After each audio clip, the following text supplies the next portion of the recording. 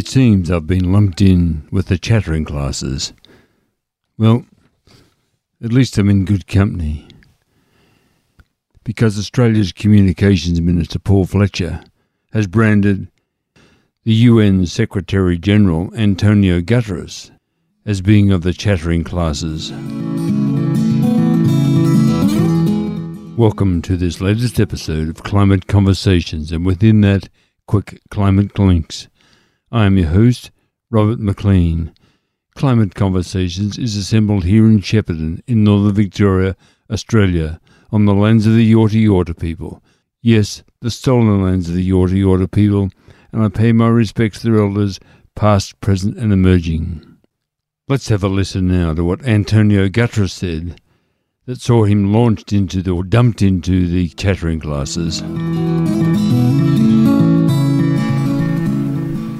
If you want to stop global warming, we need to go to the source, the G20. The developed and emerging economies of the G20 account for 80% of all global emissions. A growing number of G20 developed economies have announced meaningful emissions reductions by 2030, with a handful of holdouts such as Australia. But the development imperatives and economic structure of major emerging economies are standing in the way of similar commitments. Above all, a high dependence on coal. Those in the private sector still financing coal must also be held to account. Their support for coal not only would cost the world its climate goals, it's a stupid investment, leading to billions in stranded assets.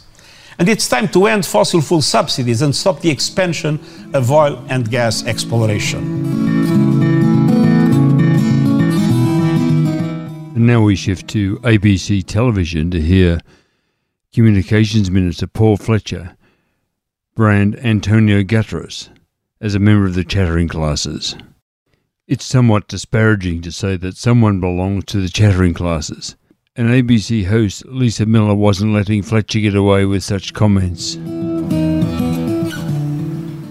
This criticism of Australia as being a holdout by the United Nations Secretary-General overnight in regards to climate change, saying that basically singling out Australia for not making meaningful emissions reductions.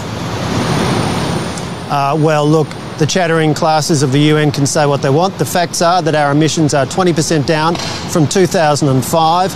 Better performance than countries like the US, Canada and New Zealand. We've beaten our Kyoto targets. We're very confident we're going to meet our Paris targets. Our technology, not taxes plan will get Australia to net zero emissions by 2050. Across the board, we're developing fostering a strong economy with unemployment now at 4%. We're keeping Australians safe and secure, giving them the vital services they need, such as this $480 million for regional broadband. You need a strong economy to fund the services that Australians rely on, whether it's broadband, whether it's childcare, whatever it might be. Only the Morrison government can be depended upon to deliver that strong economy and the services that depend on it. And just to be clear, when you say the chattering classes, we're talking about the Secretary-General who's delivered a keynote speech to a sustainability summit in London. We'll leave the commentary to others. We're getting on with delivering outcomes.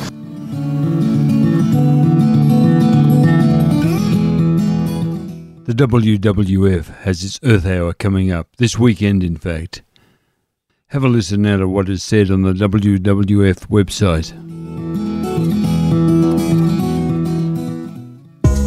I can protect this incredible planet, protect all species and safeguard our climate. It's time to commit for the next generation. The science reveals the situation is rapidly worsening. I can create a world where nature is respected, shape a future where forests, reefs and seas are protected. With energy cleaner, a nation is greener. Time is running out to get us back on track. Still, we have this moment to bring it back. We've got to change. Communities, industries, every one of us. Sign up, share this call, switch off your lights, spread the word to all. We have the power to shape our future this Earth hour.